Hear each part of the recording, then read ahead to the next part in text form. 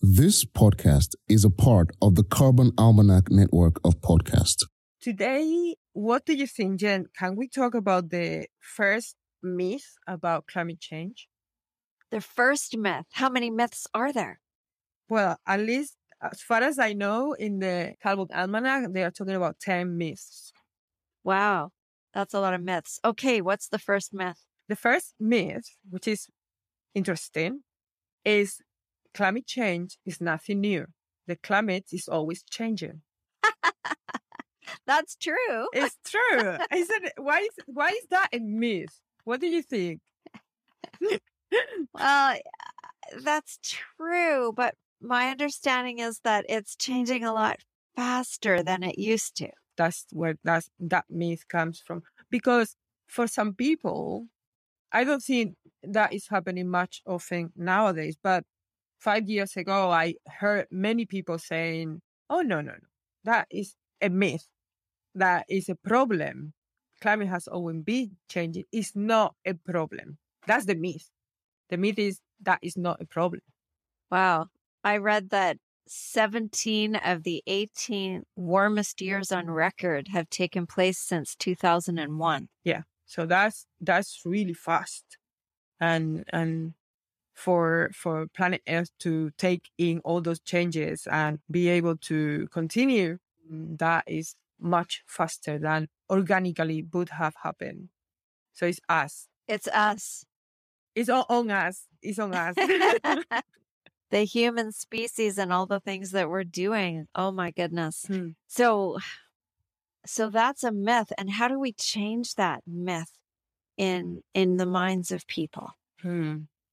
Well, the most of it is coming from fuel emissions and gas and carbon, coal, oil, gas. All that is a big part of those fast changes. So what can we do? I think there is probably multiple ways of action. Personally, I sold my car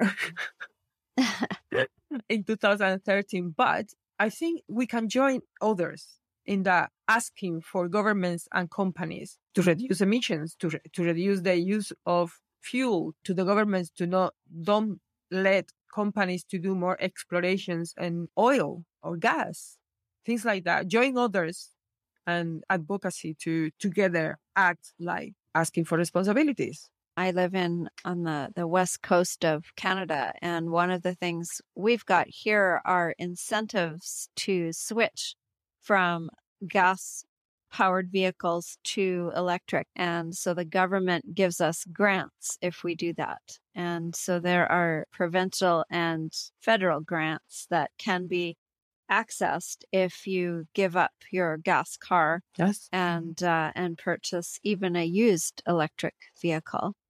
The problem right now is that everyone is doing it, and they're hard to find. Yeah, of course.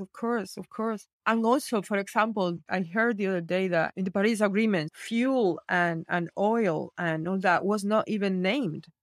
So they are fighting for governments and countries to sign a treaty about stopping emissions and stopping prospection for future. Right. For future. I think that could be interesting for us to endorse, to tell our countries and our governments to sign petitions, to tell them to sign this treaty. I wonder if local governments can do things too. Like, I wonder if you can start with your city or your village or your town and speak to them about the vehicles that are driven by the city and start there. Yeah. Or even the postal system. The postal system.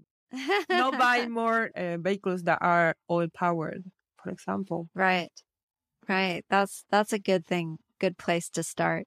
And for ourselves, maybe we can do some small things like walk somewhere instead of getting in the car. Yes. It's an amazing exercise. And this time of the year is perfect in the North Hemisphere at least, it's perfect for go around walking. Yes, it's not too nice out right now where I am. It's raining, but that's okay. You can get an umbrella and some boots and Yeah. we won't melt. No. walk more and as much as you can use public transport and electric car if it can be possible to buy, and then join strength with others to sign petitions for our governments. So climate change is nothing new, but maybe we need to look at it in a new way. Yeah, and be aware. Yeah. Good. Well, thanks for this conversation, Emma. Thank you, Jen. Thank you.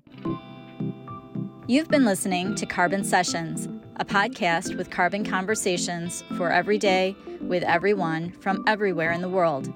We'd love you to join the Carbon Sessions so you too can share your perspectives from wherever you are. This is a great way for our community to learn from your ideas and experiences, connect, and take action. If you want to add your voice to the conversation, go to thecarbonalmanac.org/podcasts and sign up to be part of a future episode. This podcast is also part of the Carbon Almanac Network. For more information, to sign up for the emails, to join the movement, and to order your copy of the Carbon Almanac, go to thecarbonalmanac.org. Be sure to subscribe and join us here again, as together we can change the world.